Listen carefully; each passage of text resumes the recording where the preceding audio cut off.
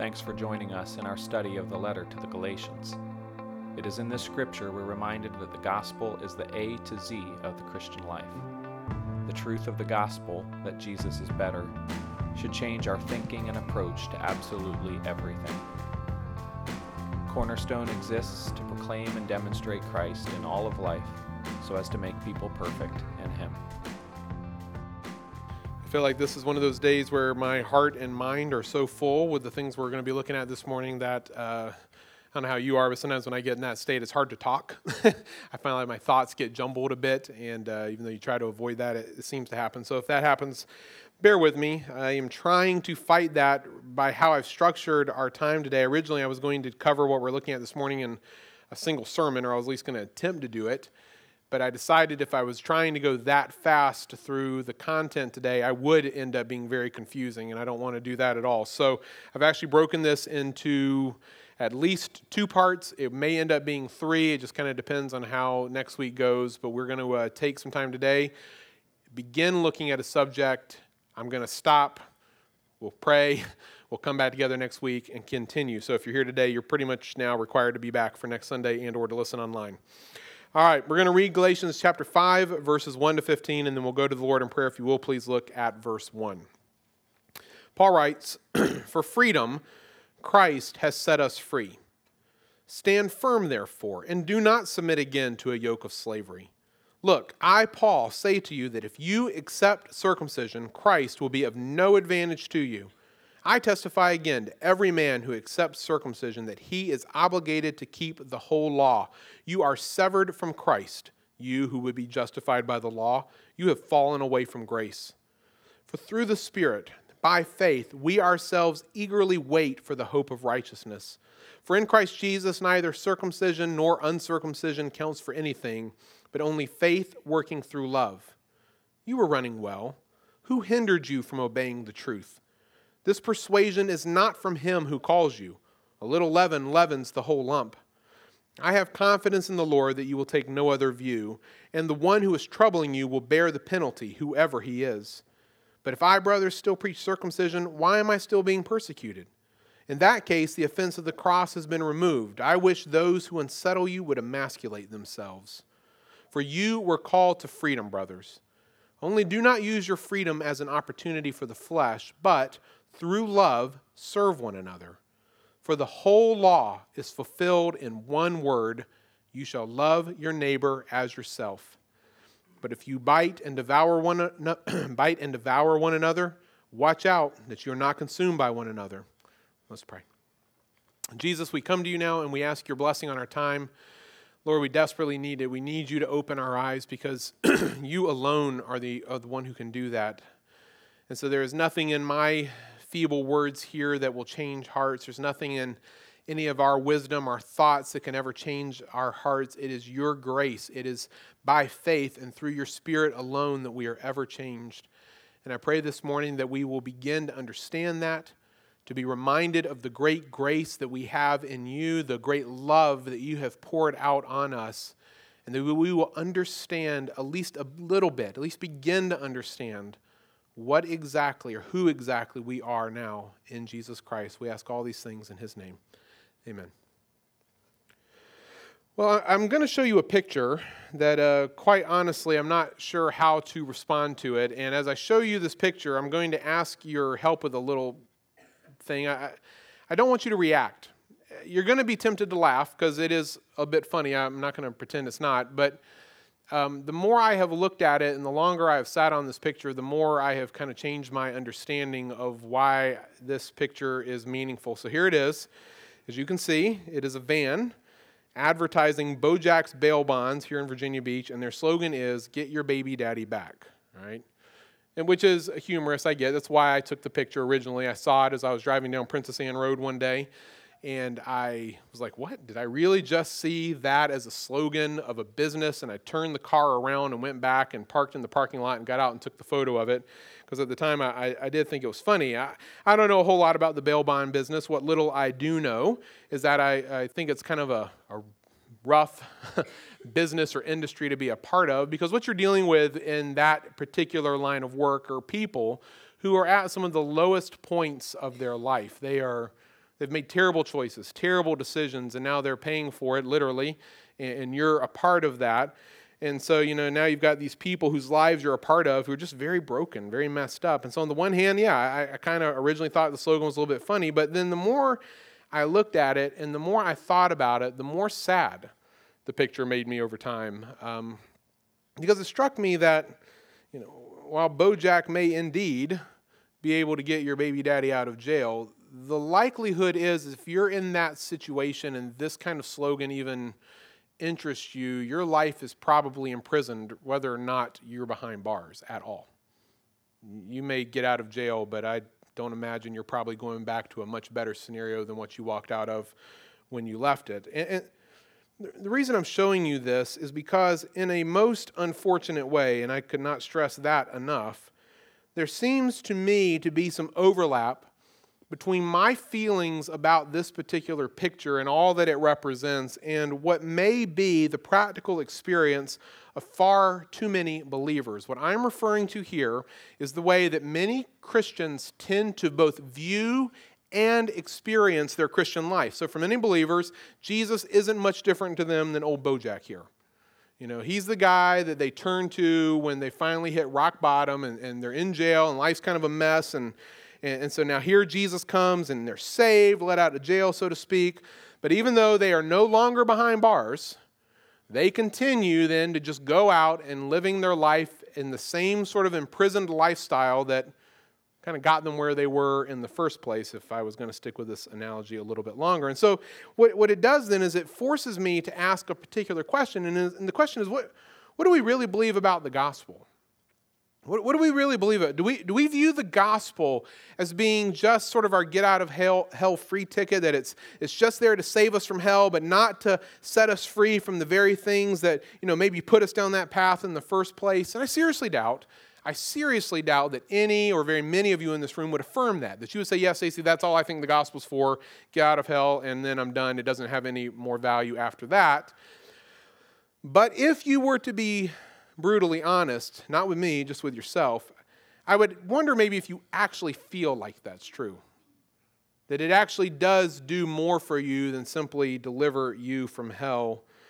You probably, or many people it seems like do, feel very enslaved and very much imprisoned even after they turn to Christ. And throughout this letter, as we've been going through it here over the past weeks and months, Paul has been arguing against the Old Testament law. And as we've been walking through this, our focus has been primarily on the reason why the Old Testament law cannot, never could, and never will save anyone. According to Paul, salvation comes only by grace through faith in Jesus Christ alone. And the evidence that this is true is found by the fact that it is through turning by grace through faith into Jesus Christ that we receive the promised Holy Spirit, the thing that God had promised to Israel long, long ago in the New Covenant. If you forgot where that was talked about, that was the beginning of chapter 3 in Galatians. I know it's been a few months since we've been there. So if I take all that we've seen over the last few months and I put it together, what I see is that salvation through the law, if that's where I'm trying to get my acceptance before God, salvation by the law isn't by grace. It is something I have to earn, I have to keep. It's not focused on faith, it's focused on works. And by following the law, I end up not getting that promised Spirit. What I just get is increased and continued condemnation. I find that there's no freedom there, just slavery. This is what we've been seeing over and over again over the past few months. And all of that is 100% true, particularly as we have been looking at it the way that Paul's been presenting it in relation to the topic of salvation. But what about sanctification? What about that topic? And I won't assume that everyone in the room knows what these words mean or they have equal definitions. So let me give you a little bit of help here. Here's a definition for both salvation and sanctification. Salvation refers to how we're saved. That was kind of an easy one. It refers to how we're declared righteous before God. Sanctification refers to how we then live out that salvation. How we then go on to live out that righteousness before God on a day-to-day basis for as long as we live.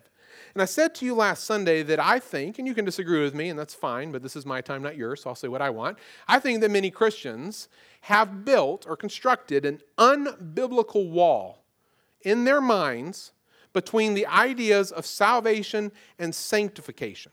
They treat them as if they are two completely different destinations on a map. Connected, yes, I get that. Who would deny that? But practically they are removed from and entirely different than one another. But I hope you realize, even if you don't fully understand that, I haven't really developed it a lot yet, but I hope you realize right off the bat that that is not true.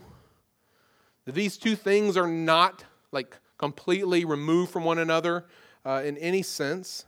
It's not true for us, and it definitely wasn't true for the false teachers that Paul was arguing against here in Galatians. If we could bring one of these false teachers into the room this morning and say, here, you got 10 minutes.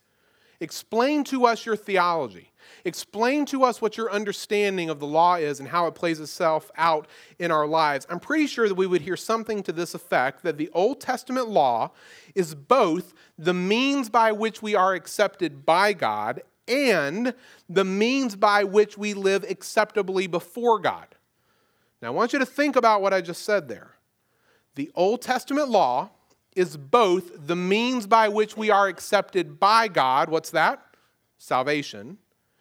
And it is also at the same time the means by which we live acceptably before God. What's that?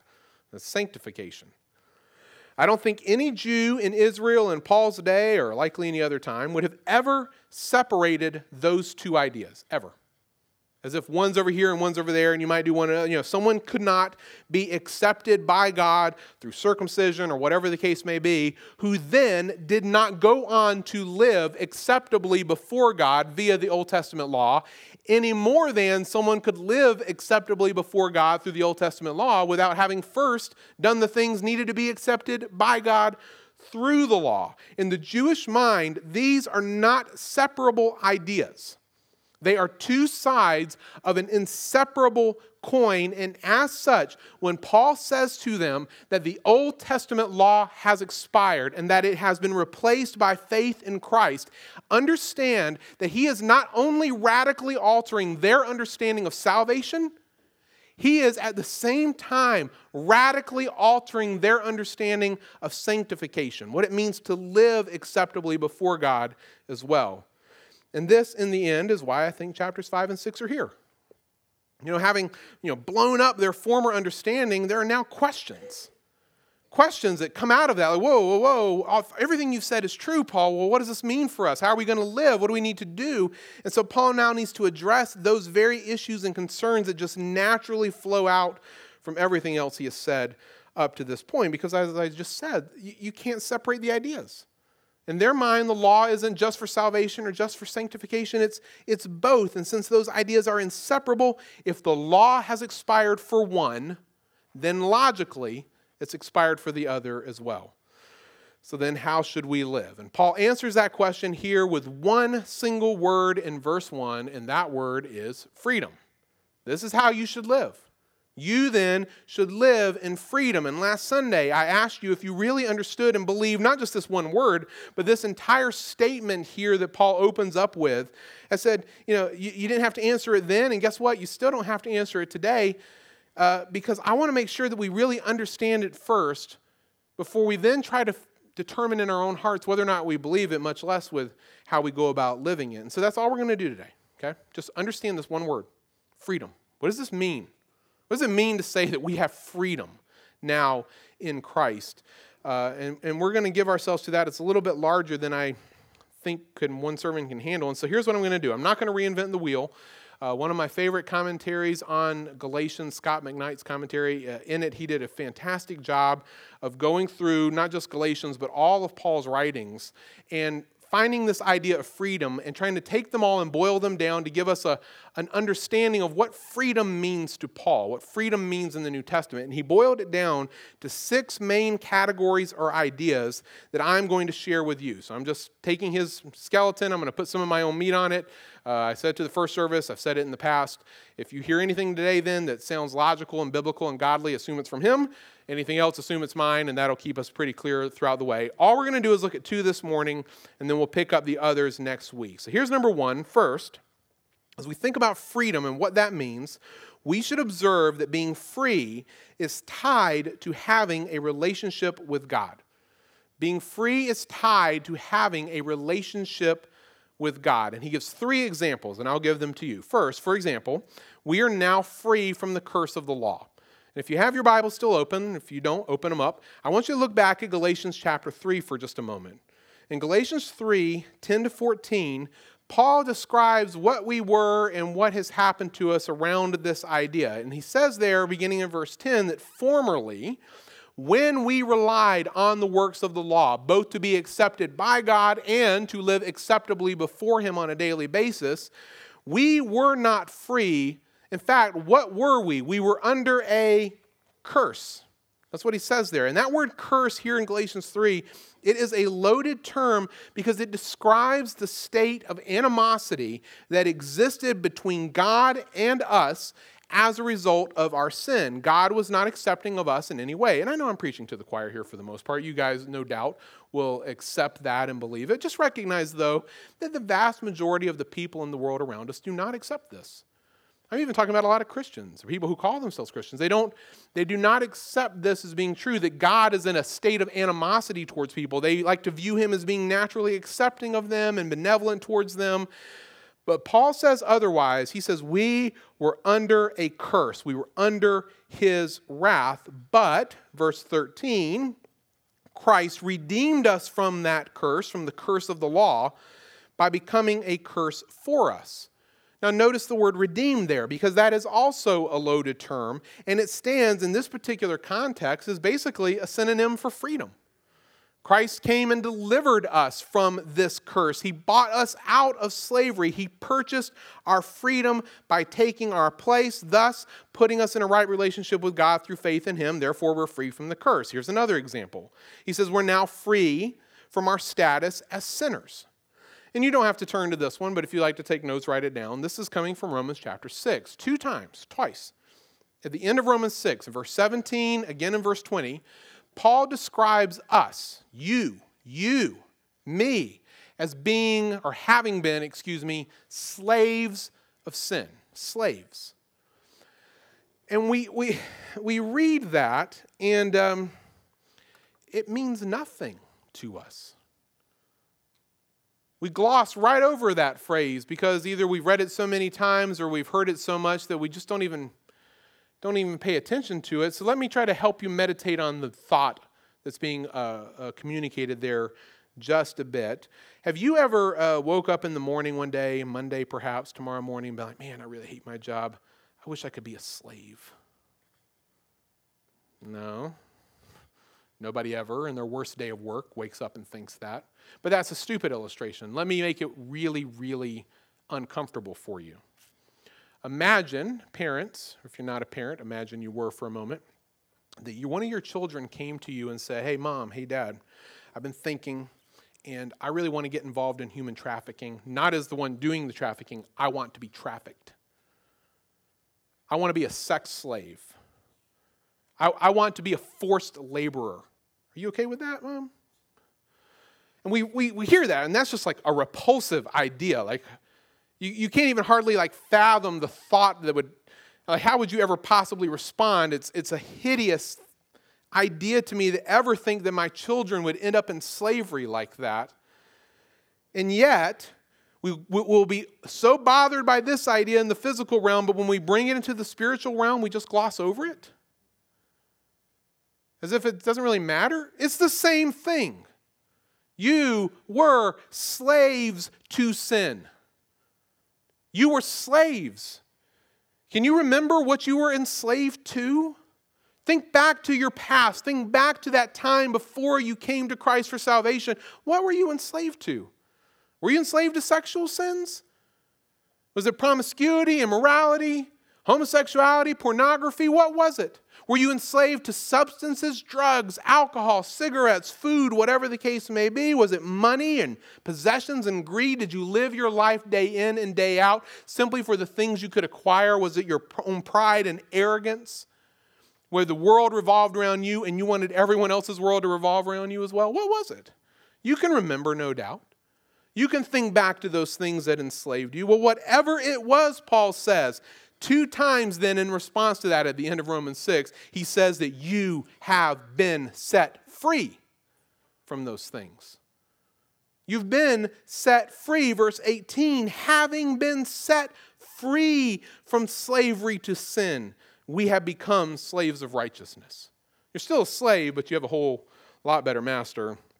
Verse 22, again, he says, but now that you have been set free from sin and have become slaves of God, the fruit you get leads to sanctification and its end, eternal life. Because right before that, he said, when you were slaves of sin, what did you get?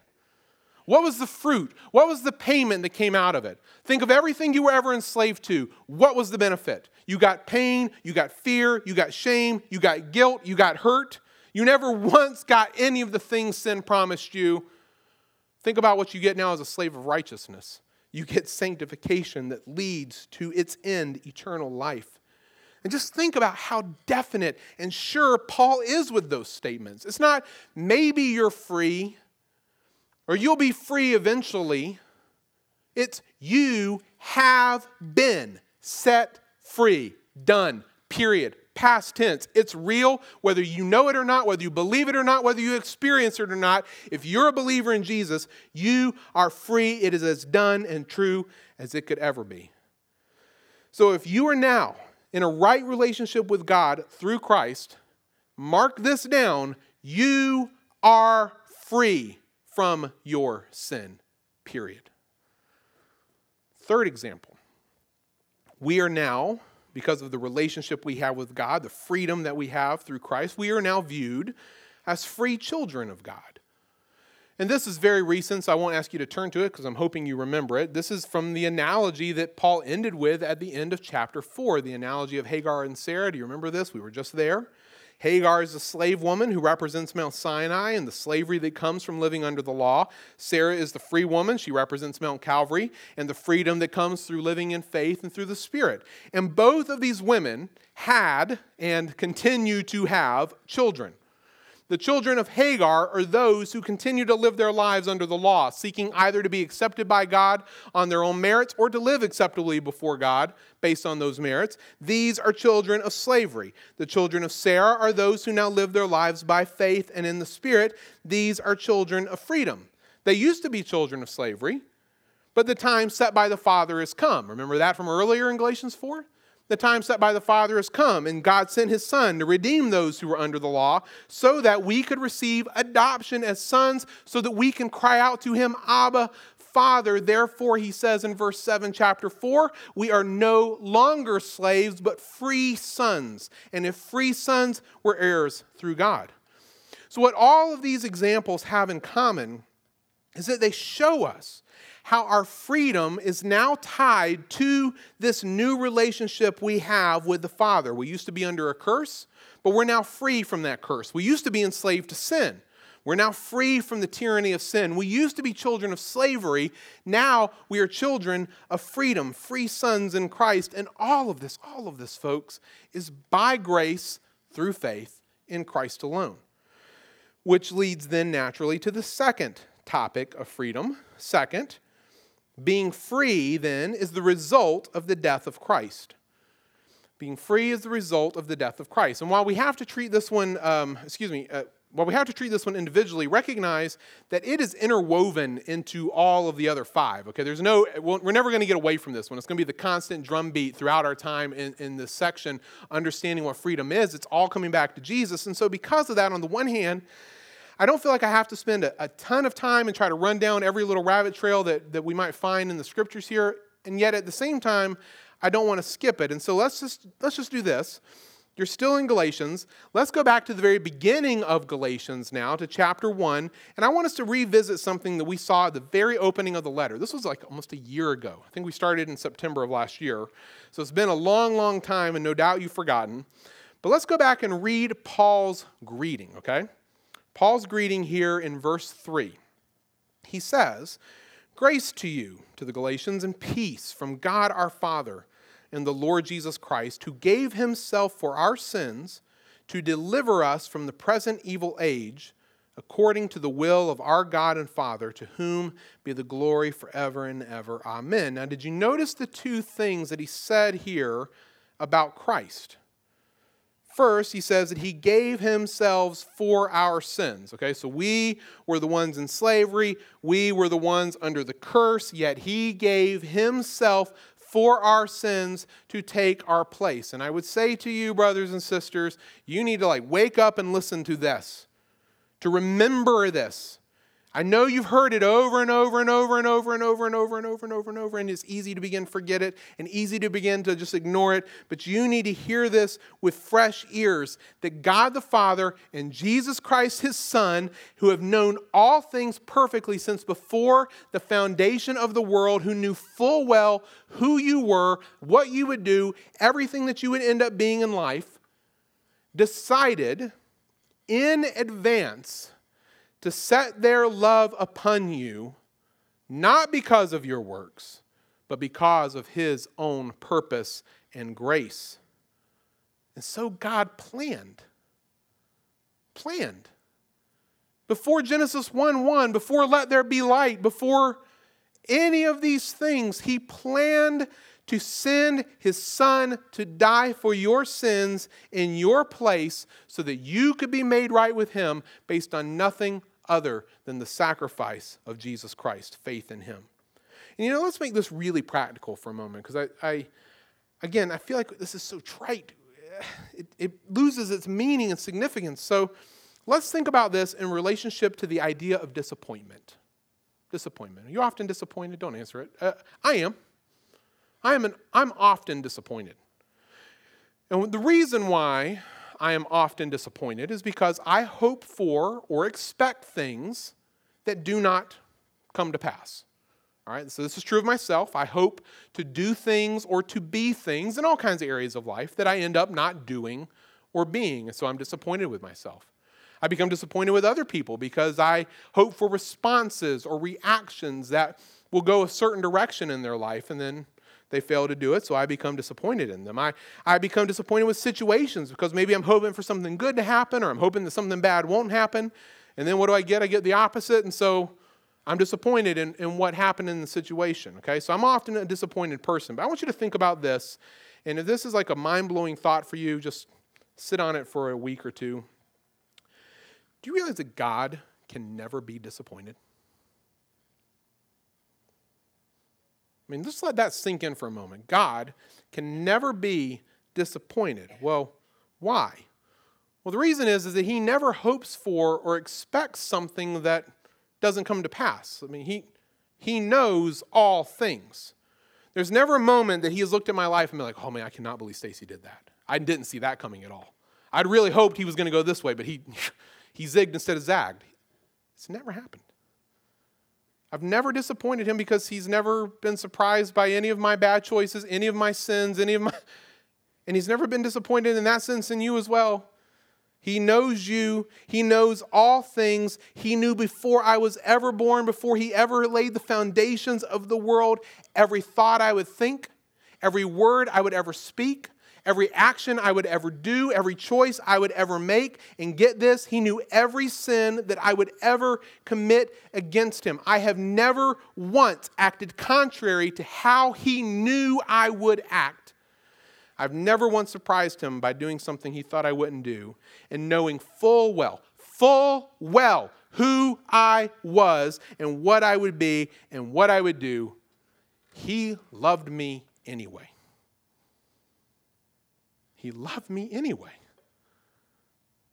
Would you do that? If you knew full well the people in your life, everything they would do to hurt you, every time they would sin against you, offend you, do you think you'd stick with them now? If you could see it all start to finish, I wouldn't. Maybe I'm more sinful than you, but he loved me anyway. Not because of my works. Oh my goodness, no, because if he loves me based on my works, I am hopeless. I am hopeless. It was never based on my works. It was based on his own purpose and grace, which was given to us in Christ Jesus before the ages began. In other words, he loved me because he wanted to. He loves you because he wanted to.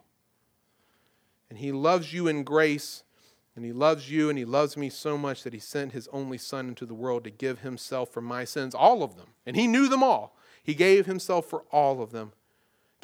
Can you not hear this and think about this and not in the end fall to your knees thanking God for the amazing grace that he has shown in your life? Why? Why, God, would you ever pick me? I have no explanation apart from his own purpose and his own grace. But notice one final thing, and then we'll pause until next Sunday. Yes, he gave himself for our sins, Paul says, but it wasn't just like for no reason. He did it to deliver. I want you to take a wild guess. Think of a synonym for the word deliver. Oh, I don't know, maybe free? How about that? Freedom? He gave himself for our sins, not just to free us from the curse, not to free us just from the wrath of God, yes, those things, but to free us from this present evil age. If you're an underlining type, you should underline that because it's kind of important. What it means there is that our salvation in Christ is not just pie in the sky future salvation. It's not just that. It's not just salvation from hell and salvation from the penalty of sin and salvation from some kind of future punishment. It's all those things, but it is also salvation now. Now. It is salvation from current sin, from ourselves. You and I probably have no concept of how big of an enemy we are to ourselves, our flesh and its passions and desires. It's from the world and its prince. You realize you used to walk in step with that. You used to be a son of disobedience who followed along with this world and the prince of the power of the air who called to you. You've been freed from all of this. It's not just some pie in the sky future salvation. It is boots on the ground now salvation. And all of this comes by the purpose and grace of God through faith in Jesus Christ. Now, I get it. You're going to hear all of this, some of you, maybe most of us, I think. You're going to hear that and you're not going to really believe it today. And I'm okay with that for the moment. I really am, because we got more work to do, and so we're still working, and I'm fine with you, just holding on to your angst here for a bit longer. But I get it though. The reason is you don't really feel free. You don't. You know that you're freed from sin in some like future sense or some kind of like theoretical sense, but to live it,